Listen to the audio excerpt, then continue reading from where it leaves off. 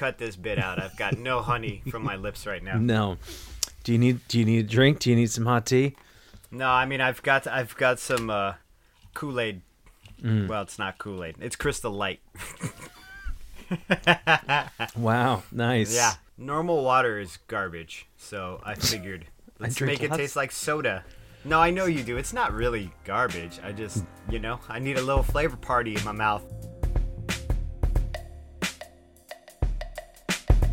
A is for Alcoholic is a program about recovery.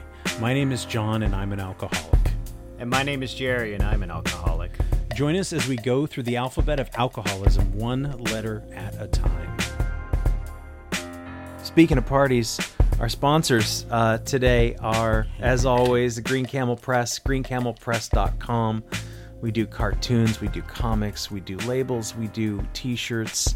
Go check us out at greencamelpress.com. We are a design firm with an old school aesthetic in a digital age. Me and my partner do illustrations and fun little movies and all kinds of cool stuff. So go check us out.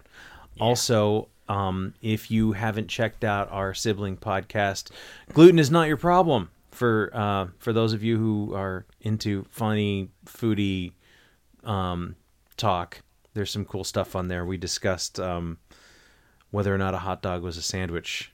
I think that's the latest one. Did you listen to that one yet? Not yet. I'm amazed that he's stuck around for so long. At some point, I thought he'd be like, I've had enough of this foolishness. I'm leaving. Because that seems to me more like... Actually, he wouldn't say foolishness. He'd say tomfoolery. I've had enough of this tomfoolery, John. I don't mean to be persnickety. But I have to go. I have to make my egress. To go. Mm-hmm. I have. There's a Monte Cristo out there somewhere. So we talked about Monte Cristos. And then I asked him, I said, so we talked for like 20 minutes about sandwiches, about whether or not a hot dog was a sandwich, which I know sounds ridiculous, but because it is. And then I said, do you think that cereal is a soup? And he broke it down for me. First he said, no, absolutely not. But he said, but he goes into how, if you want to make cereal a soup, he gives you these step-by-step instructions. All right, so I got to listen to this because you mentioned this last week too, and it seems to have impressed upon you very much. You're like, he can make soup out of cereal, Jerry. This dude's a fucking genius. And we've just had this hidden gem in our lives forever. All along.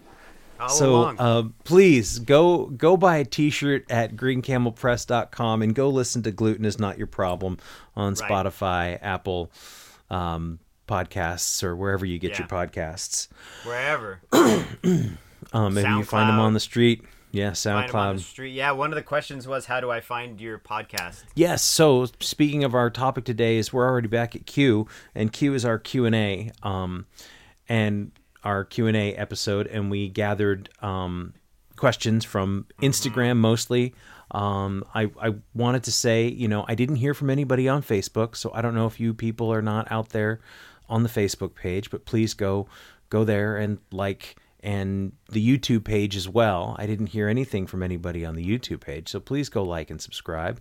Most of the questions came on Jerry's personal Instagram page, and if I was the kind of guy who was resentful or, feeling like I did all this work and nobody sent me any questions, and most of them all came to Jerry's personal Instagram page, I might be upset about that. I might harbor some resentment, but sounds like you are a little bit. That's what I'm just saying. Like all this hard work I've put into this, and nobody wants to.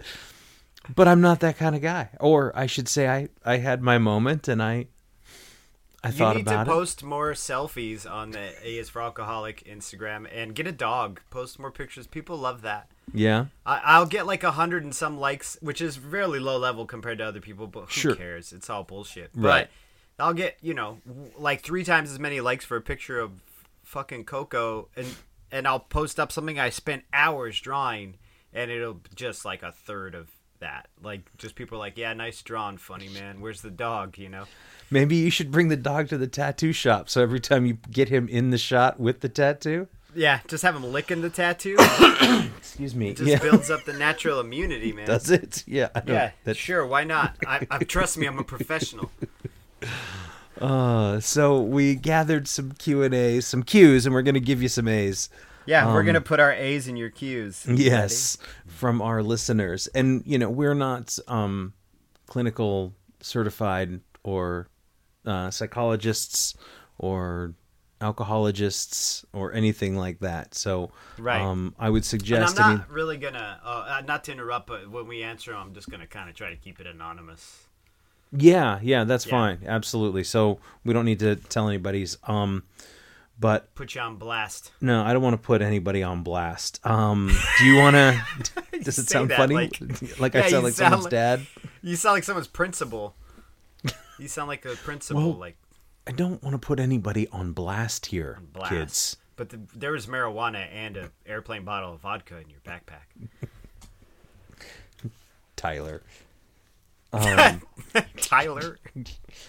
So do you want to start? You got a couple of them. Do you want to start with one of the big ones that we got from our friend and listener? Yeah, I'll start with let's start with this. This one's real meaty. It's got a lot of meat. I don't know if I should break it down into separate ones, but I'll start with the first part of the question, which is, what strategies have you found in understanding what your boundaries or triggers are in your sobriety, and how do you maintain your needs and boundaries, of being sober while respecting the freedom of choice for others to have drinks or to drink?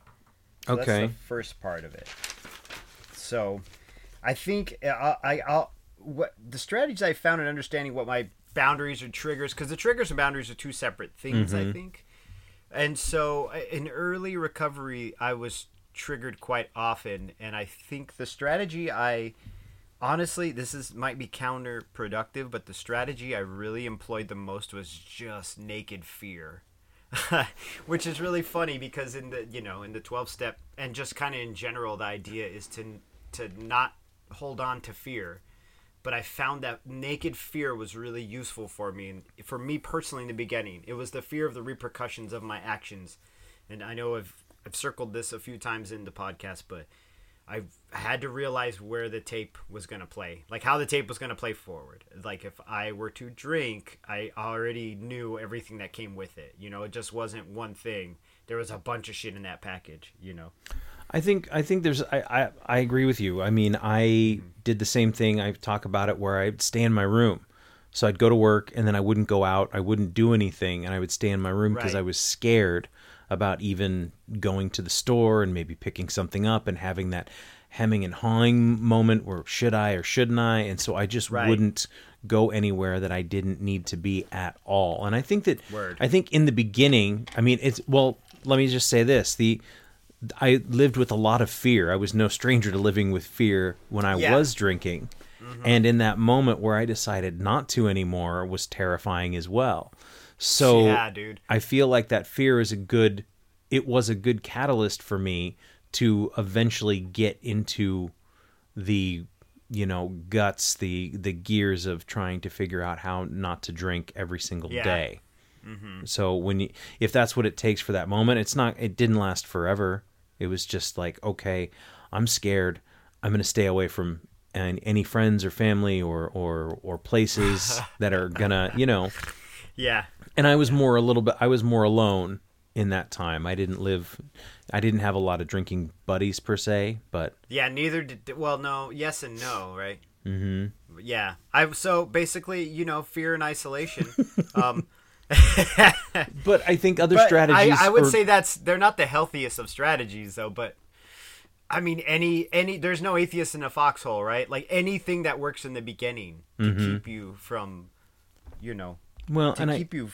It seems to be helpful, unless that thing is meth or something. Don't do that. Don't do that. But I think also boundaries and triggers. So in the beginning, there's a lot of triggers. I don't feel like I have too many triggers. I can't think of any triggers that I have now. There's nothing that really, makes me. There are things that make me sad or longing for my youth when I was able to be so capricious. But Yeah. I think triggers turn into boundaries for me. Right? So the things that used to freak me out or the things that would scare me, I go, that's just not what I do. Like, I don't go into a place unless I have business being there. So I don't just wander into a bar. Yeah. Right? I set my boundaries up with, I don't tolerate people who are overly intoxicated. Certainly not in my house. And certainly when I'm out, I'm very clear and vocal about the what I will accept and the kind of behavior I'll accept. You know, I mean, even when yeah. I was talking with somebody and like, hey, we were going to meet up, and I texted and I was like, so how much have you been drinking? I know you've been out to dinner. I said, are you drunk? Because I don't want to hang. I mean, basically, I just need to know what kind of mess I'm getting into. Hanging out with your drunk ass right now. So I love you, but your drunk ass is a little too much for me. Mm-hmm. I mean, it's funny because I didn't have my boundaries. And I don't really necessarily, I have some boundaries now, I guess. My boundaries are more out of personal respect. Like, I'm not going to be really open to you being like, have a drink, come on, you know. But people never do that to me anyway. And if you knew me in my personal life, I'm pretty good at shutting that kind of shit down. You know, I'd just call a fucker out, you know. Mm-hmm. But I think in the beginning, actually the first few years, my big boundary was just like, don't bring Jim Beam in my house. That was it. Don't bring Evan Williams or Jim Beam because those were the two motherfuckers, you know, like beer, whatever. You want to drink beer, that's fine. You know, like you want to drink wine, I don't care. Vodka, I don't care. Gross whiskey, Jack Daniels, all that shit's gross. I'm not drinking that. But the bourbons, like those two especially, I remember my wife came home with a big bag of these little airplane bottles of booze a friend gave her. And there was a bottle of Jim Beam in there, and I had like over 18 months at that point, and she was like going through the bag and lining them all up, you know, to see what her little takeaway home was. And I was just like, yo, dude, like, I don't know why, but that just makes me feel really itchy. Like, can we get rid of that one? And she's all, yeah, sure, and just tossed it. You know, it was no big deal. Mm-hmm. And the funny thing is those airplane bottles lasted her like months. Months. Crazy woman. Yeah, it makes no sense. But so my boundaries in the beginning were just like, don't push me personally. Like, it's not fun. It's not funny to me. I don't think it's cute. Like, I don't, you know, I'm not going to acquiesce and be like, oh, fuck yeah, and have a shot. And then all of a sudden I'm wearing a Hawaiian shirt and a pair of oversized sunglasses and I'm the coolest fucking guy in the room. Like, it doesn't work out that way, you know? Mm-hmm. How do you maintain those boundaries? That's the second part, while respecting the freedom of choice of others to drink. Well, I mean, that goes without being said, right? I'm not going to be a fucking dick to you if you're drinking. If you're not going to be a dick to me if I'm not drinking. So we're cool. Mm-hmm. I mean, honestly, and it's not even a conscious maintenance anymore. I'm around it 24/7. I will always be around alcohol. There's no way that I will not be around alcohol unless I have some major life change and I live in a year on a fucking mountain and never speak to anybody again. Alcohol will always be a constant presence in my life in one form or another, you know. Mm-hmm. I mean, the fact that I'm in recovery and I have a podcast where we talk about alcohol. You know what I mean? Like, and coping with alcohol. Like, there's no way that the concept of that will ever not be in my life in this society. So mm-hmm. I have to respect it. I can respect it to an extent. Don't be a sloppy fucking mess. Yeah. Around me. You want to be a sloppy mess? You have every right to do that in your own time. But if you're in my zone, I'm just going to bounce. I'm gonna be like late. If I have to go to a function with work people or something like that, I go early, and I always leave early, man. I think you said it. You just got to get used to leaving early. And I stole that from Leanne and Jerry. That's like my mom and dad's best advice. Not the best they've ever given me, but that was really valuable advice to me. Was go early, leave early. My mom always says I leave around the time people start repeating themselves, and we're out. Mm-hmm. And I'm like, that's great advice. And so, you know, and I have to honestly understand that, like, I may have to just go it alone and be a rogue and be like, yo, Megan, you want to take a cab home? Here's some cash, but I gotta bounce, you know. Mm-hmm. Like, I can't deal with this is too much. And yeah, she understands that. She usually is cool with it. She's like, let's go then, I don't need to be around here anyway. Yeah. I think too, if you've got a work function or if you're meeting friends for drinks, again, you can go. I mean, once I've had my third club soda, I usually have to pee, and there's not much more to discuss. Right. In the meeting. You know what I mean? There really isn't, yeah. You're like, it's pee-pee time. I gotta go. I don't see it. And as far as other people drinking, I've only had it happen a couple of times where people are more sensitive about me not drinking than I am about them drinking. So they're like, is it okay if I get a glass of wine? I was like, you can have as much as you want. You're like, you're in Napa, dude. Mm-hmm. Yeah, exactly. Yeah, you go for it, please. I will gladly. You need a designated driver? I'll show you all this beautiful countryside or whatever. So I find that if I felt like I was gonna drink, I wouldn't join people who were drinking, But Right. at this stage, yeah, I just would stay. I would avoid those things. I would, Yeah. and people who are my friends, I would hope would say, sure, well, let's meet for breakfast, or let's meet early in the day before all this shit starts happening. If Right. that's what you're into. So I just don't put myself in those situations. I mean, that's how I would maintain those needs of staying sober, is just That's a great answer. you have Yeah. to play, and like you said, play it through.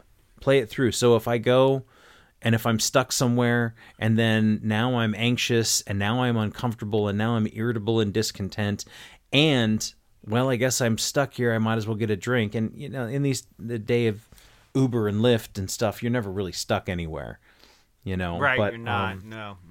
but have a clear exit plan if you're going to be out and about. I mean, I think that has something to do with it. And also, there's no reason to be judgmental of other people who can drink. I know you've said that you felt a lot of resentment in the beginning, but Yeah, but I was fucking super crazy in the beginning. Mm-hmm. I'm still crazy, just less. You know what I mean? Like, I was really emotionally erratic in the beginning, so I was really entitled and looking for someone to blame. Like, that was it. And but yes, in the beginning I absolutely would resent people, and I had to work that out. That's a Jerry problem. That's a me problem. That's got nothing to do with them. it's a human problem, Word. How has saying no to drinking transformed your thinking about what you say no to in general? I'm glad you got to that one. That one's Do you feel interesting your too, thinking right? has changed? Yes. You want to take that one? No, you take it first. So I think how has my thinking changed? I think it's easier. It's easier to say no now. I'm a very amenable person. I'm always wanting to make sure that everybody that I'm around is comfortable, oftentimes to my own detriment. Like, if I can just make sure that everybody's happy, and that's just my nature as a person, to try and make others happy. And so when it comes to something like alcohol, this is non-negotiable for me anymore. Yeah. For the rest of my life. I cannot drink. I will not drink. I don't have to drink. I think that's also that's an important definer, is that I don't have to anymore. I used to have to. I would have to every day. And so when it comes time to saying no to things I don't want to do, I'm much more clear in my head now that I'm not drinking, but I'm also very clear about what I want and what I don't want. And when something comes up and it's not 100% yes, then I go, well, that's a no. And every time that I don't follow through with that no, every time that I think, oh, well, maybe, it ends up being a disaster. So Yeah. I have learned over years of repetition that it's okay to say no. It's okay to have those boundaries, and that they are there for a reason, that you need them, because there's a whole nother world that's opening up to you when you get sober. And if you don't create those boundaries to keep the alcohol and the alcoholic behavior out, excuse me, you won't have opportunity to go through those open doors to the other stuff that's on the other side. Right. Yeah, it's a dampener. Mm-hmm. I saying no to drinking, how has it transformed what I think about saying no to things in general, just in like a really pragmatic way? Like, me saying no to drinking and then being able to not drink for the period of time that I have not had alcohol has been a lesson to me that I can say no to other things in my life that are causing me harm or doing me, you know what I mean, doing me in a negative way. And I've always used quitting drinking as the watermark. So I quit smoking, like, and yeah, I use the vaporizer, but I mean, I quit like smoking cigarettes, right? So I still have a dependence to nicotine, but that cigarette was hard to quit. Like, I changed my diet and the way I ate, because in my mind I thought, well, if I can quit drinking, then I can count my calories. I can be aware of what I'm doing. I can have a discipline, because I'm already working a discipline. Now I'm just working a different type of program with a different aspect of my life. I felt like saying no all these years to it, because at this point we're not even at saying no. My whole personality isn't like I'm just hand up no. It's just I just don't, But it's empowered me a lot. It really has. It really has empowered me quite a bit. It's shown me, like, I've seen the depths of how sad I can get and how hard it can get, and now I've seen like what I'm capable of. you know. And can I be capable of more? Maybe, I don't know. But where I'm at now in my life, I'm like, wow, that's amazing. You just did that. I just hiked a fucking butte. I rebuke the butte. But I just like hiked Skinner's Butte here in Eugene, and that's nothing to most people, but to me, like to go out in nature and walk around and walk up a hill, like I don't do that. That is not a Jerry Wagner thing. The answer is yes, Jerry. You are capable. You will be capable. Absolutely. Do you know what I'm saying? So it has transformed my thinking, and my thinking has absolutely changed as well. Like the way I perceive things now with this clearer head, and that knowledge of my strength has really changed the way I think about a lot of things. Now I can see like my actions and what I do that's negative and what I do that's positive. It's you know, I hate to be the cheerleader for it, but I'm also happy to be the cheerleader for it. But it's changed everything. I'm like, fuck yeah, let's keep doing this because this is working. You know, this is really working. So, what do I do with that? I don't know. I'll hike the butte some more. I'll see y'all in the butte, motherfuckers. Watch. Do it. I'm gonna be up there. I am a huge champion of going out for walks and hiking I love it. And nature. If you check out my Instagram, I often will put, and then, you know, I guess I can plug it here, but Sonic John 000. Yeah, follow John on Instagram because his fucking stories are John loves animals. You need a farm. Your Instagram stories of you hiking, like, they bring me joy. Like, mostly I look at Instagram and I feel, like, upset because Instagram is real garbage, dude. And I have to use it. It's unavoidable. I have to use it for work. But your shit, like, makes me happy. I'm like, look at that cat. Is that the same cat or is that a different cat? Dude, I don't know sometimes. I come across, like, I was staring at this cow, and I was like, why is this cow kind of staring back at me so close? And then I realized her calf was right there, and I was like, I'm not here to fuck with things. Like, I'm just taking a picture. And you just thought you were sharing a zen moment with an animal and realized, no, it's just like, don't never talk to me or my son again. You know? Exactly. Or my son's son or my son's son's son. Yeah. So I highly suggest nature. Next one. How do you navigate friendship breakups in small sobriety circles? So these are people that have already, everyone's specific. Yeah. Well, I have a thought on this one. Yeah. And my thought is, when we are drinking, it is easy to make friends because we go, oh, you drink, I drink. That's all we really need, right? Bam! We just became best friends. We just became best friends, right? So when you get sober, you immediately hear about somebody else who gets sober, and you think we're connected, right? But I have found that I still don't get along with everybody. I don't think I'm meant to get along with everybody. People are not meant to get along with everybody. And so there are things that you are going to find about people. There are other issues that people are going to have. So whether or not they're still drunk doesn't mean that they're not shitty in other ways. There's just there's a general it could just be some sort of general shittiness, or people make bad decisions, or people make mistakes, or people are unwilling to be in relationships and friendships that are, they're not available for it yet, whether or not they're sober or not. So right.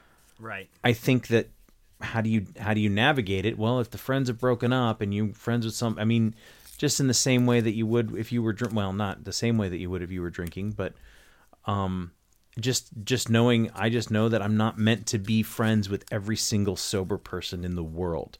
That does not immediately make you close to me or a kindred spirit. Now, I do understand your struggle, and if there's some way I can help you in that aspect, yes, if we can discuss it, if you need help to not drink, that I would love to discuss. But as far as you and I hanging out, getting coffee, going to see Endgame, it's not going to happen. I'm not interested in that, and there's no, so I don't know about the breakup. I don't know all the stories, the details, the bloody deets. I don't know those, but I mean, right. How do you deal with friend breakups as it is? I mean, try not to take sides. Right. I think also part of the question is small sobriety circles, right? Like if you're in a small recovery community and you got to go to your home group every day, and that person that you're no longer friends with is in that home group, how do you navigate that? And it's a difficult question because I haven't really had any friendship breakups because I don't really have a lot of friends in recovery, and that's mostly because of me. I'm like really socially fucking awkward. In all honesty, like I'm I want to like make friends with everybody and sit down, hang out, and drink coffee and eat ribs and stuff, or whatever they do. Coffee and whatever ribs. we do. Yeah, right. So, but for me, I feel like in a small recovery community, it's always best that if you're with this person and you have so much abrasion between each other, it may be best to just try to find another group. It's kind of like Fight Club. You go to these meetings on these days, and Marla goes to the meetings, and Jack goes to the other meetings. Yeah, exactly. I mean, that may be the best just for your mental health in that period of time. Now, I mean, I feel like the idea behind, not the idea, but one of the best parts about being in recovery is being able to navigate through life without causing too many ripples. Mm-hmm. So, I don't know. It's a really specific question. You're like my only friend, you and the guys I work with. And those guys, none of those guys are really in recovery. I mean, some, a couple maybe, but, I think, well, I think the idea of going to a different meeting, because here's the thing too with the meetings is there's nothing wrong with trying a new one, because you never know what you might find, and you might find different people, and maybe it's time to move on. We all grow and we all change, and it might be good. I mean, it might be, it might be a sign that it's time for you to move on. You know, you could look at it that way and see what other opportunities have for you at the next one down the road, or the Thursday meeting instead of the Monday meeting, or whatever it is. Yeah. So I just don't think. Yeah, go ahead. Sorry. I just don't think sobriety equals, kindred spirit all the time. Word. Yeah, and Right. I would say just approach it with some tenderness. Try a little tenderness. Like try to approach it with just being gentle and being really aware of the situation, and you may have to be the person who makes the sacrifice for the betterment of everybody, or even for the betterment of yourself. How about that? Yeah. I just did like the hand, like the explanation hand, like for the nobody can see it, but it's like a snake striking. Yeah, well, it's kind of For like the when betterment of- Gordon Ramsay talks about we're gonna. Yeah, exactly. I'm Gordon Ramsay in my little office up here, but it's for the betterment of just yourself, for your own well-being. Mm-hmm. You may have to avoid this person. It doesn't have to be permanent. Things change. People even out. Sometimes I hate people and then love them a week later. Yeah. Yeah. I mean, it doesn't happen often, but it happens sometimes. This person also asked, how do I find your podcast on my stupid Android phone? SOS. And let me just say, as an Apple person, I don't think your Android phone is stupid. I don't take sides in that particular thing. And I wish I had an Android. But I have just the answer. You can subscribe to our YouTube channel, and you can find that on Android, Apple, or Cricket, Nokia, Linux. Did I say Cricket? I said Cricket. Yeah. You said Linux, but I think it's Linux. Linux. Yeah. Linux. But YouTube, Linux, Spotify. There's all kind. I think it's on Google Play too. Mm-hmm. So, but yes, go subscribe to the YouTube channel. And we're It'll still on make me feel better. SoundCloud too, right? SoundCloud, yes, you can. Hell yeah, we're getting our fucking faces tattooed. I won't eat Xanax, but I'll eat a shitload of Tic Tacs. Mm-hmm. Don't ever. Fuck it. If I ask you to tattoo my face, Jerry, just don't do it. All right, I'll absolutely do it though. Yeah. What's the next one you got? So I got one that was it's kind of program related, but I'm curious about it because I have a weird answer to it. Okay. And it was, how difficult was your 4-step? I'm approaching my 4-step, and it's intimidating. Well, for those people who don't know, a 4-step is basically you are taking an inventory of Personal inventory of. and it's an inventory. The way that it was described to me, it's not just I need you to write down all the bad shit you've ever done in your life. Although, when you go doing this personal inventory, that's what comes out. When you think about all of the things that you are resentful toward, then you start to see the actions that were that came from the actions and the habits and the behaviors that came from those resentments. Mm-hmm. So if you were a liar and a cheater and a thief, and you did all these horrible things to all these people, and you start to go, well, why did I want to steal that? Well, I was resentful toward my boss because I didn't make enough money, or I was resentful toward my husband or my wife, or I was resentful toward the bank, or I was resentful toward my mortgage, and for whatever reason, and so you start to realize not just, I want you to tell me all the reasons you're a terrible person. Write them down for me. It's about finding the core, for me, about finding the core reasoning for my behavior.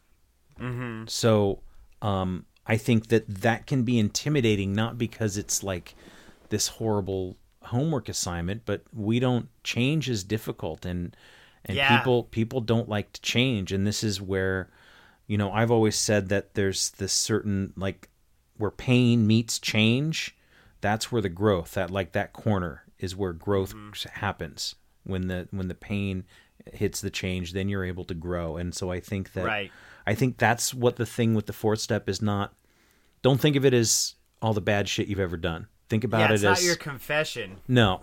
No. We're just trying to get to the root of why you behave that you have behaved in the way that you have in the past. Right. I look at it like, so it took me 3 fucking years to do my 4th step. And like, I'm like for a little over 4.5 years sober right now. And I officially am still in the middle of like a 5th step. But at this point, I took me so long to do the damn 4th step that I just do them in my head now. I don't really write them down very often. But what I found valuable in it was this pattern of behavior. Eventually, I felt like Nicolas Cage in National Treasure, dude. I just started seeing the patterns, these Illuminati patterns that made me fuck things up all the time, I like that you're laughing at that one because you know exactly what I'm talking about. Well, I do, but I've never seen the movie. But I No, neither have I. That's the funny part. But I know the plot enough, like he finds the patterns, man. And I found these patterns of these things that my motivations for my resentments, they're based in fear or jealousy. And even jealousy was too complex. I had to break that down into why I was jealous. What do I have to stand to lose? What am I afraid of losing? What am I angry about? And I see these patterns and I go, oh, fuck, that's why I drink, right? That's that common question we hear a lot. I've heard a lot. You've heard a lot. You've asked me that. I've asked my wife that. Why do I drink? Why do I drink? And that's what that 4th step is. It's kind of your motivator, like what motivates you not only to drink, but to just kind of do these repetitive negative actions that kind of fuck your world up a little bit, fuck your world up a lot sometimes. So for me, it took me a long time to do because I hate homework and I'm lazy. And I was like really scared that it was like this long list of confessions. And I haven't done that much bad shit. I've done pretty much average run-of-the-mill bad shit. I never really robbed anybody too much or anything, so... I mean, I just had to contend with all that and kind of get down and wrestle with it. It'll be all right. I feel like I can't guarantee that you'll feel better afterwards, but I bet you will a little bit. I bet you once you start seeing it, then you see your motivator and you can recognize it coming. And then you can change your behavior. Word. It's exactly what it is. And then once you recognize it, when I changed my behavior, then my days got better, and people, the people I interacted with, they were nicer and kinder to me, and that's when it just got better and better. So, right. And to go to the next question, which does it get better? Yeah. The answer, fuck yeah. The simple answer is yes. I mean, I wouldn't be if it didn't get better. I wouldn't be sitting here doing this fucking podcast every Monday night, sitting here in this office, being like, you should get on the fucking water wagon with us. Yeah, we're not telling you that because we need more people on the water wagon. We're telling you that because it gets better up here. It really does. It takes a while. Sometimes it's quick. Sometimes it's slow. But I don't. Yeah. I can't ever imagine the worst day I've had in the last 3.5 years. And I know this sounds so cliche, but it's better than the best day I ever had drunk, and I say that because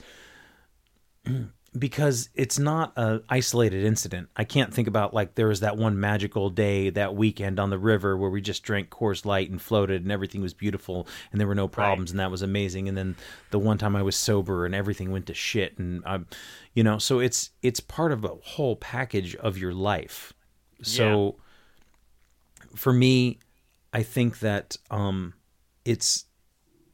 would never want to go back to that. I can't imagine a bad day where I want to go back to that life. And so it just continues to get better. Every single day, different things that are happening that I would not be able to have been a part of if I were still drinking. Right. I probably wouldn't. You wouldn't what? I was You going to say wouldn't be I wearing that wouldn't be sweater. alive. No, I would not be wearing the sweater. It's a But nice sweater. I would be Go very ahead. sick, and I'd be sick and really tired and not well if I was still drinking. Right. I don't know, man. It does. It does get better, and it's not like I can't guarantee anyone out there that you'll be happy forever. Like it's hard to. It's life. You can't be happy all the time. Yeah. But it does get better. It becomes more manageable, and isn't that better? Yeah. Is it going to be a fucking parade every day, and we're all eating ice cream every single day? Probably not. But I mean, life. You're not guaranteed that shit. And don't anyway. do You're not that, entitled Jerry. to those things. I did What? that. I ate ice cream every day. And look what happened. You had diarrhea all the fucking time. It was. It's fine. It's fine if it keeps you from drinking. I'm Yeah. just telling you, it is not a sustainable long-term solution. Ice cream will not do it for you. I did it. No. Please. It's really bad. Maybe walk while you're eating it. Just walk while you're eating ice cream. You're only allowed to eat ice cream while you're walking. Walking, so you just walk around the neighborhood with a bowl and a spoon, just going on your nightly walk. 2 miles. You'll eat that ice cream before the second mile. You just have to carry an empty bowl around like a dummy. I'll just put the bowl on the side of the road. Oh yeah, I'll get that on Pick the it way on the way back. back. Yeah, exactly. Yeah, but no, you're not guaranteed happiness. But not even with drinking, you're not guaranteed happiness. Yeah. Not even with doing drugs, you're not guaranteed happiness. You can take fucking Xanax every fucking day, you won't be happy. You'll just be fucking conked out. But it gets better in that it becomes more manageable, and that is an improvement. Like it's either I don't know, you either get like the hut full of flies and roaches and scorpions, or you get the hut that just has flies in it. You know what I mean? I'd rather have the hut with the flies. This is a weird ass analogy, but it improves. It improves. Yes, it improves. Maybe, absolutely improves. It yes, does. dude. I would not be sitting here doing this podcast if it didn't improve. No. I'd be like, fuck that, fuck this. Yeah, if I was angry all the time. I mean, I just got to Yeah. go down I was able to talk to an artist and an author and a great guy by the name of Mishka Shubali, and Jerry. It was on Jerry's on his Spotify playlist is one of his songs, and so this guy I got to see him perform. He sat down and did the podcast with me in his hotel room the next morning, and we talked about sobriety. And just basically we talked about the human condition and his journey, because he doesn't subscribe or prescribe to any particular program. He's very much he talks about doing it on self-will and all this other stuff. Yeah. But I wouldn't have been able to reach out to him. There would have been, if I was still drinking, I would be listening to his music alone in my room, something that he wrote 15 years ago, going, yeah, woo, and while I was singing some sad song and really not even, thinking about the hangover I was going to have the next day. And instead I got to go down there and sit with somebody and have a genuine, really cool interaction with somebody. And that wouldn't have been the case. I also wouldn't have had the money to get a hotel room to go and see this guy play and perform in a different town from where I live. You wouldn't have had that money. And thank you, Patreon patrons, for being a part of that as well. So that's part of what we get to do here. So better, yes, absolutely. Absolutely. Wow, we might say we're like NPR. What's next, Jerry? What's the next one? What do you got? I don't another- have any more recovery ones. You got Those are the only there's ones. the one 3-parter. I got another one here. Okay, what's the third part? Let's eat that meat. This is from tell me the most unusual thing that has come from your sobriety. That's a thinker, isn't it? Do you have an answer? well, it's like you so- dropped a stink bomb in the room. We both just got quiet as fuck because now we're thinking. It's not a bad question. The It's an most excellent question. unusual thing, I think there are these moments, and a lot of people will call them God shots. And there these little epiphanies and coincidences and these little feelings and sparks from whether I was reading something about sobriety in some of the literature, or meeting with somebody, or just having an awesome day and going, wow, this is what it feels like to feel good, and being so just awestruck by it. And so Yeah. I don't get them all the time, and they don't happen very often. but they never happened when I was drinking or Yeah. drugging, you know. That's a great answer. Yeah. Like getting to go and sit down and do an interview with an author who I respect and admire. When the hell that was very unusual. I hope that it becomes more and more usual. I mean, that's the plan, but Yes. that was pretty amazing. I don't know, Jerry, what's the most unusual thing? I was thinking, like, there's this I have this thing, it's like this duality. It's like this sense of these dual emotions, right? And in the past, I would get really conflicted. I didn't really have them. That was very shallow. Like, my emotions were pretty shallow. But I guess a good example of this dual emotion thing is, like, every day like every few days I'll drive to the little ATM by my house over at the Safeway, and I put money in, to pay bills. And there's a Safeway there, and then there's this bar right across from there called the Highlands. And I see all these people out there in front of the Highlands smoking and talking loud and hollering, and I can hear the shitty Kid Rock coming out of the open door, or Yellow Wolf or whatever. And I have this dual feeling where I feel this empathy and I feel sad. Like, I feel this, like, kind of sadness, like, wow, man. And I'm not saying they're all alcoholics. I'm just saying, just in general, I look at that dark, stanky bar and I'm like, wow, that's fucking sad, Like, it's such a beautiful day and you're out there getting fucking loaded. And then there's this other feeling that I'm like, carry on, lone soldier. Like, it's so weird, man. I feel this kinship still with the active alcoholic. Mm-hmm. I do. And I also feel an empathy. And it's not like I feel sorry for a motherfucker that they're pathetic. I just feel like I've been in the shit with them. So it's really weird. Like, I'll see a drunk ass homeless dude stumbling around, blackout, and I, like, feel a kinship to him. I feel like he and I are cut from a similar cloth. And I'm always like, good job, wayward soldier. Like, hope you make it somewhere where you can fall asleep safely, Like, so that's very unusual. Because usually back in the day, I'd see a bum and be like, get the fuck out of the way, Like, no, I got nothing for you, Or I'd see people in front of a bar and be like, I want to be in that bar. And now I see the bar and I'm like, I absolutely don't really want to be there. But they can do that for me, I guess, until they're ready to not do that anymore. That's how I feel like they're doing it for me. Is that weird? No, I mean, I think weird. I think that's fine. I think that's a great way to think about it, because let them do it for you so you don't have to. Exactly. That's why I'm always like, carry on, drink some water. Drink some water, damn it. You're going to regret it tomorrow. Drink a little water. Yeah, and I think that we all live in this duality of drinking and not drinking. We've lived these two separate lives, and they're very vastly different. So, yeah, I don't see I think it's always going to be that way. For me. How has your view of yourself changed? I like me now, dude. You know what's really funny, and it may have to do with the weight loss too and the working out. But, like, I like get out of the shower and I look at myself in the mirror, no clothes on. I'm like, dang, dog, you look good. I like you, dude. Like, you're cool. I'm like, you're a sexy dude. You look good. I like you.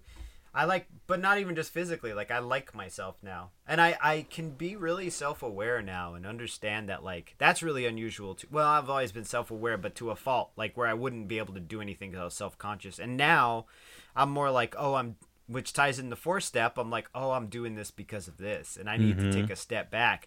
But I really like myself. I'm almost ready to love myself. Almost. That's corny, but it's true. It's true, though. Well, it's absolutely true. I think it's a testament to how long it takes and how slow it can go sometimes. And, yes. I wanted to ask you, too, about when you talk about having no shirt on and being like, I like you. You look good. I mean, that took you a long time to get there. A year at least, yeah. And so a year. A year of just... but you were sober for 3 years before you even thought about that. Yeah, exactly. So you were, I mean, I guess I say this because I really hope that people understand that being in the process it's an every single fucking day thing. And, those moments where you're like, yeah, man, I'm doing great. I'm feeling good. I mean, there was a year's worth of work that went with that. A year's worth of making decisions and making choices for yourself and having boundaries and having a defined thing. I just don't eat that. I just don't drink that. That's just not who I am. Right. And that took a very long time and years. So to get to the point where you were willing to spend a year to get to the point you're at now. Right. And I'm not denying myself anything. I'm just denying myself all of it. As far as the way I eat, you know. I mean, drinking, yes, there's absolute abstinence from drinking because I mean, you know, we have this thing in our head that makes us not stop. But like those disciplines, they're just disciplines, but they're disciplines I enjoy. That's the weird thing is, I used to say I could never join the military because I have no discipline. And now, like, every day I'm like, I like myself because I'm like, wow, dude, you have a discipline now and you follow it. And I feel like when I don't follow through my discipline, like, I feel uncomfortable. Like, I'm like, oh, part of my day is missing. Yeah. You know? Yeah. So I feel like it's a real positive thing. And I see you doing it as well. And this isn't like the weight loss podcast or anything. It's just a matter of this daily maintenance. That's all it is. It's just the first time because a lot of what recovery, what it happens is it's all in your head. And so, I talked about this with Mishka on the podcast. It'll be coming out in probably a couple weeks, but about the drunk that you are. And he wrote it in his book about the drunk that you are in your head and the person you are, the drunk that you are to the world are two vastly different people.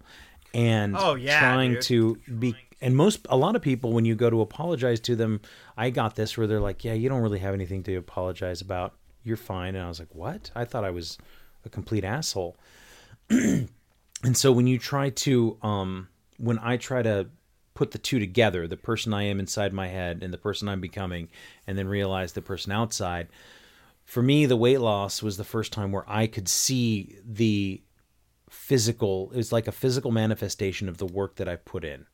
Word. And so I think, and that took however long that took years and years to get to even a point where, and I'm not happy yet. I mean, I'm happy. I'm happier than I was 6 months ago, but I'm really looking forward to, you know. Have you been doing this for 6 months now? Yeah. Or has it been longer? 6 months. Okay. Yeah. So, but to me, it's a physical manifestation of the work that I put in every single day. So although I don't always see it when I look in the mirror, I don't always see it, you know, the recovery part of it in my head. This is a part of it. And for anybody who wants it, and that's the thing. Do you want it? I didn't want it for a long time. I was fine to be like, well, I'm just sober and I'll deal with the other shit, you know, and then you start to want it. You gotta like, don't do it all at once. We've said that before. Like you said, do you want it? Yeah. And you were sober at the time and you had to maintain everything in a step. It's not like you take a fucking foreclosed home that's been gutted out. You don't just fix it all in a day, man. You got to like go through and fix the foundation and then reframe the walls. And it's a process. And even at the end of this process, I can't speak for John, but I'm not looking for perfection. I'm just looking to make myself feel better. And once again, I don't have to be happy all the time. I just have to be content, or at least understand that when I'm in pain and unhappy, this is part of the learning process. Because I've been listening to this audiobook called The Subtle Art of Not Giving a Fuck, and for some reason that's swaying all my answers today. But it's true though, the whole pain and the whole discomfort and the unhappiness, that's part of the process. That's your body learning. You're learning, man. I mean, that's how you learn to not touch a hot stove, is because it burns. So and don't touch that no more. You learned a lesson. And who the hell am I to judge whether or not a situation or an experience is good or bad for me? I don't get to know that. No, not till you do it, I guess. You know what I mean? Well, no, but I mean, I just mean, like you said, if you're having a bad experience, what am I being taught here? What is the learning experience, right? Yeah. Because I go, oh gosh, this is terrible, and then. Or, you know, when you, like those times where you get stuck in traffic and you're late for something and then you realize, well, if I'd been on time, if I'd left right on time, I would have been in that accident instead of being late and blah, blah, blah. Right. I feel like I don't get to know about that stuff until later. And then I go, oh, geez, that's why I missed this or didn't get what I wanted. Right. You know, because I didn't get the job I wanted, then that means that I got the job that I needed or that I thought that I wanted, and whatever. So, do you know what I mean? Yeah. It's none of my business. I don't get to know that. Yeah. No, you don't. And I think that's... You don't. Fuck you, man. No. One of that comes to the third part of this question was, what strategies or coping mechanisms have you found, stumbled upon, or hit you like a ton of bricks?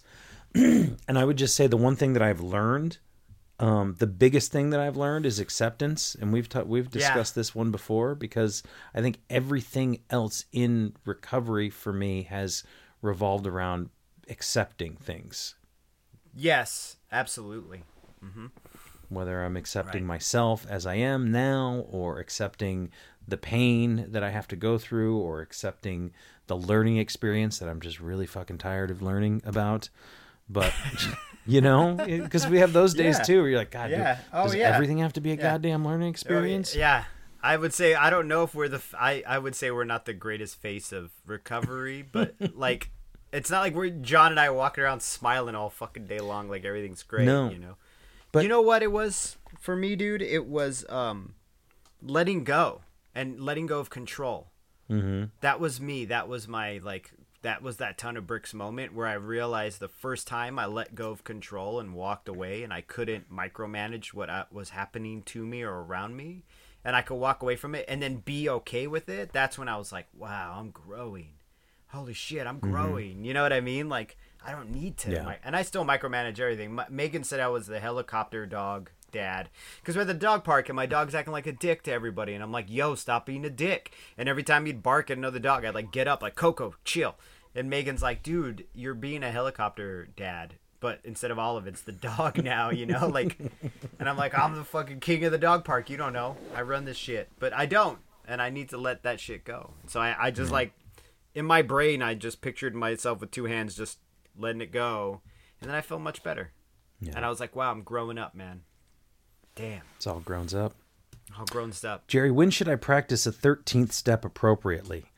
I don't even. Is there ever an appropriate time? Can you explain what a 13th step is roughly for people? So in the program, the 13th step is a slang term for having sex with another member of the program who's a newcomer. It's kind of fucked up, actually. I mean, the question's kind of funny. I understand the humor in it, but the idea of a 13th step is kind of fucked up in that it's like taking advantage of someone who isn't emotionally ready to even go through any shit like that right now. Mm-hmm. But I would say if you're gonna 13 step anyone, just 13 step yourself. Like, if you're a man, go get a fleshlight and then 13 step that fleshlight. You can even draw a little, 12 step symbol on the top of it and bang that. And if you're a lady, well, I don't know, get one of those back massagers that they advertise in the 13 step that. 13 step that. Yeah, don't be messing around with no newcomers yet. This is just my opinion. If someone's new to recovery, like, I don't know, man. I just feel it's like not what that's they taking need. advantage of someone. Yeah, they don't need it. But this is just my opinion. But you're gonna 13 step someone, do it to yourself. Mm-hmm. That's the only appropriate way, in my opinion. Yeah. And stop being gross. It's not funny. Don't be gross. Don't be gross. Don't be a cochino. Don't be dirty. But yeah, I think that they also say one of the things is don't get into a relationship within the first year of your sobriety. Well, that shit is wild, right? Right. But I was already married, so. But everybody, and I didn't say everybody, but I hear often people who do it all the time, people who meet in recovery, and people who get married, and people who have kids in recovery, and yeah. So you never know, and again, you can't tell you can tell an alcoholic, but you can't tell him much. Right. Yeah. That needs to go on a fucking coat of pot holder. Anyway. A pot holder. I don't know. And put it on a satin jacket. Ooh, yeah. So yeah, I think that's. I don't think there's any appropriately. I don't think there's nothing appropriate about it. I mean, when you're a newcomer in recovery, the last thing you want to do is think about being in a relationship or dealing, because sex might be something that's also part of what you need to recover from. Right. And that's dude. This person with like a few weeks or not even a month, not even a week, does not need old fucking beanbag Jimmy coming up and trying to fuck around with him, or old fucking biker Tony coming in with his fucked up ponytail. Cream Cherry George. Yeah, Cream Cherry George being like, hey, we'll go read the 12 and 12. No, dude, don't. I mean, the question, I understand it's funny, but don't be cochino. Mm-hmm. And I think that it's important that regardless of what kind of recovery program you're a part of, that it should be a place where people can come and they should be able to feel safe and comfortable and like they can get the support that they need. because it's a Word. really tough time. We all remember, and if we don't, we should, look back on it every once in a while. We all remember being there and how hard it was to say yes to those things that changed our lives. Mm-hmm. So. And no one 13-stepped me, and I'm mad resentful about that. What am I, ugly? Am I fucking ugly? No, I ain't ugly no more, motherfucker. No, I'm still ugly. Mm-hmm. But yeah. Anyway. How long does it take to fully recover, Jerry? That's a great question. Probably, I imagine I'll be fully recovered when I die. Mm-hmm. Yeah, because then I don't have to deal with being an alcoholic anymore. I'll just be space dust or fucking... That's a great question, because they always ask me, Jerry, how long do you have to keep going to those meetings? Or how long do you have to, keep doing that stuff? And I'm like, hopefully for the rest of my life. I may not go as much as I used to, but I still want to go. I want to be part of it. Now, recovery meetings don't have to be the same thing. No. But I think it's always a work in progress, right? If this is a great question, actually, because if you're fully recovered, does that mean you get to go back to drinking again? Or does that mean the obsession's completely lost? Or, I mean... I don't know. I think that if you are, excuse me, if you are, like you said, you have these disciplines, but you have to practice them every single day. So right. If you go, well, I've practiced my disciplines for 6,700 days, then now I'm ready to not be disciplined anymore. That's not right. Because the satisfaction and the pleasure and the happiness that you get from those disciplines is what you're working toward every single day. So right. Are you fully recovered? And that, I wouldn't get to go back when I figured right. it all out. And then right, I can, because I'll destroy everything that I've worked for. Right. You don't graduate. Mm-mm. You don't get a sash and a fucking pint of whiskey. No. And I understand some people do say they're fully recovered, and more power to them. Like, I have no issue with that. If you feel like you've been fully recovered, but in my own personal opinion, I don't think I'll ever be fully recovered. I think it will always be a process of recovery. It's like that Louis C.K. joke where he says you just do this every day. Mm-hmm. That thing where your knee gets fucked up, and he's like, well, I only got to do this for a week or two, and the doctor's like, no, you do this for the rest of your life. For the rest of your feel life. Okay. Yeah, so I can feel okay. I'm going to do this for the rest of my life. I'm going to have this discipline. I would like to. I would prefer to. We'll see what happens. I mean, hopefully. So I think from both of us that I think the answer is it's entirely up to you. It's personal. I mean, whether or not you've fully recovered. Right. It's however you define it. And also,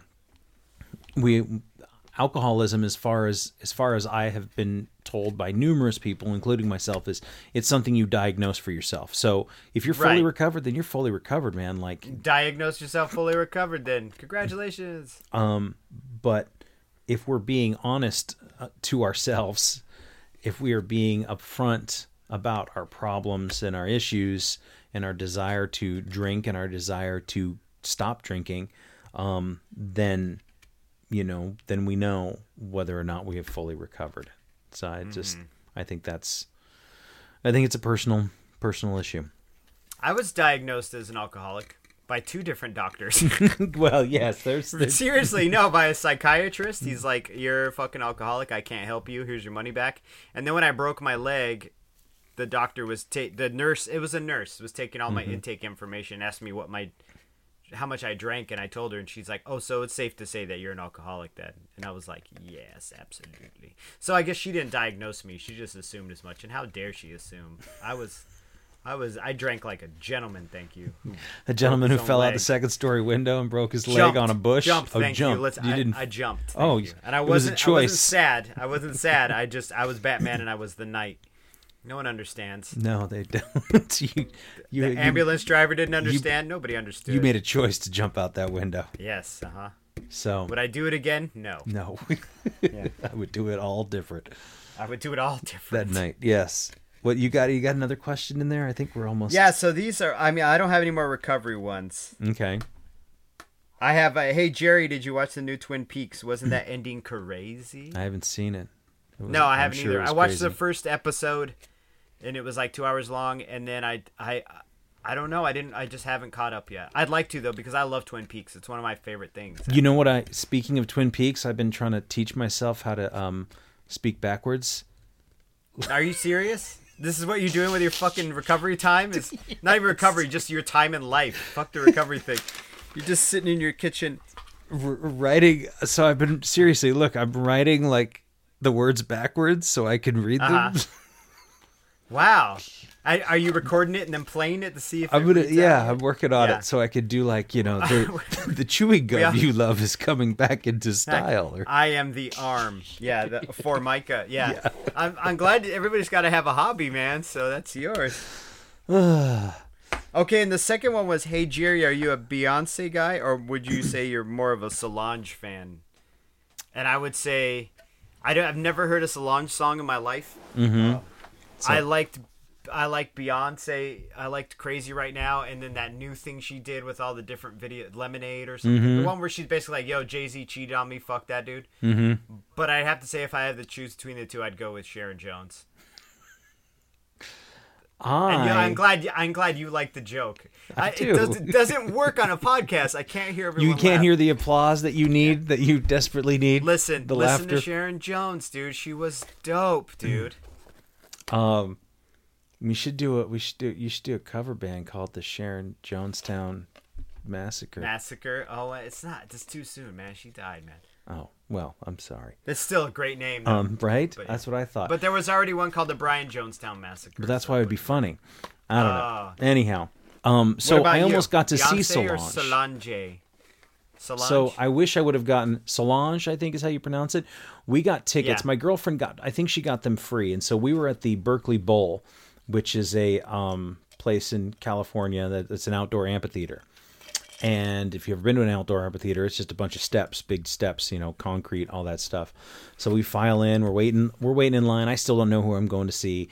And we got to Flying Lotus opened for her. Yeah, okay. Yeah. And if you've ever seen Flying Lotus or you're aware of him, he does a lot of the music for Adult Swim. All their little... Yeah. This was that Flying Lotus show was Beyonce? It was Solange. Solange, oh. So... the fuck, that fucking name. I just feel like it's like cucumber sandwiches. Anyway. Mm-hmm. Anyhow, Flying Lotus was awesome. And then these people were smoking so much weed like down below in front of us. And I don't want to harsh anybody's good time, but like it was getting out of control. Like it was becoming the weed section. And I sound like such an old sober dude, but I was finally like, can we just go? I said to my girlfriend, and she's like, yeah, it was just too much. Like I wasn't going to go. You were starting to feel high and uncomfortably like, shit, I need to call my sponsor. Well, I also didn't want to like tap them on the shoulder and be like, excuse me. I'm allergic to marijuana. The smell of marijuana. As I'm at a Flying Lotus show in Berkeley, California. You fucking square. Hit the bricks, dude. So we did. We hit the bricks. Right, exactly. And we were leaving, and somebody who worked there asked us if everything was okay. We were just leaving. We weren't going to say a word to anybody. No complaints. Just get out of there. And so my girlfriend explained exactly what happened. And the guy was like, oh, I'm so sorry. I'm the manager of the Berkeley Bowl, blah, blah, blah. Give me your email, and here's my card, and we'll get you to a free show for one of our other shows. And so we still have 2 free tickets to whatever promotional, promo show. So, what do you call them? People who put on shows? Promoters? Promoters, whatever anyhow. So that was my Solange. You gonna go see Steve Martin and his banjo and Martin Short, because there's no weed at that, I guarantee. It's in the parking lot. Or it's all edibles. Yeah, it's all edibles. It's all CBD and edibles, because those people are old AF, as the kids say. What's next? Is that the end of the... The last one was, hey, Jerry, what about them Thrones? Okay, I'm a Game of Thrones reference. Yeah. Do you watch Game of Thrones? I haven't seen any of them yet. I'm gonna... At all? Not from the first one ever? No. I just not the last season. Oh. Last season. So there's like 3, right? There's 3 in this. Yeah. So I haven't watched it's any safe of them. to say, no, there's more than 3 seasons now. No, but this is 8 season. I'm talking about episodes. There's like 3 or 4. It's 3 right? episodes, yeah. But you're a fan. You enjoy it. Yes, very much so. Yeah, I like it too, but I don't believe the hype. I have a hard time with the hype. I'm not going to run around being like, fuck it. I can't. I'm so contrary. I can't handle any hype. Like this new Avengers movie, I don't give a fuck. But I do give a fuck. But I have to like have this cool contrary shit where I'm like, I'm sick of fucking comic book movies. Because I am literally sick of comic book movies. But what?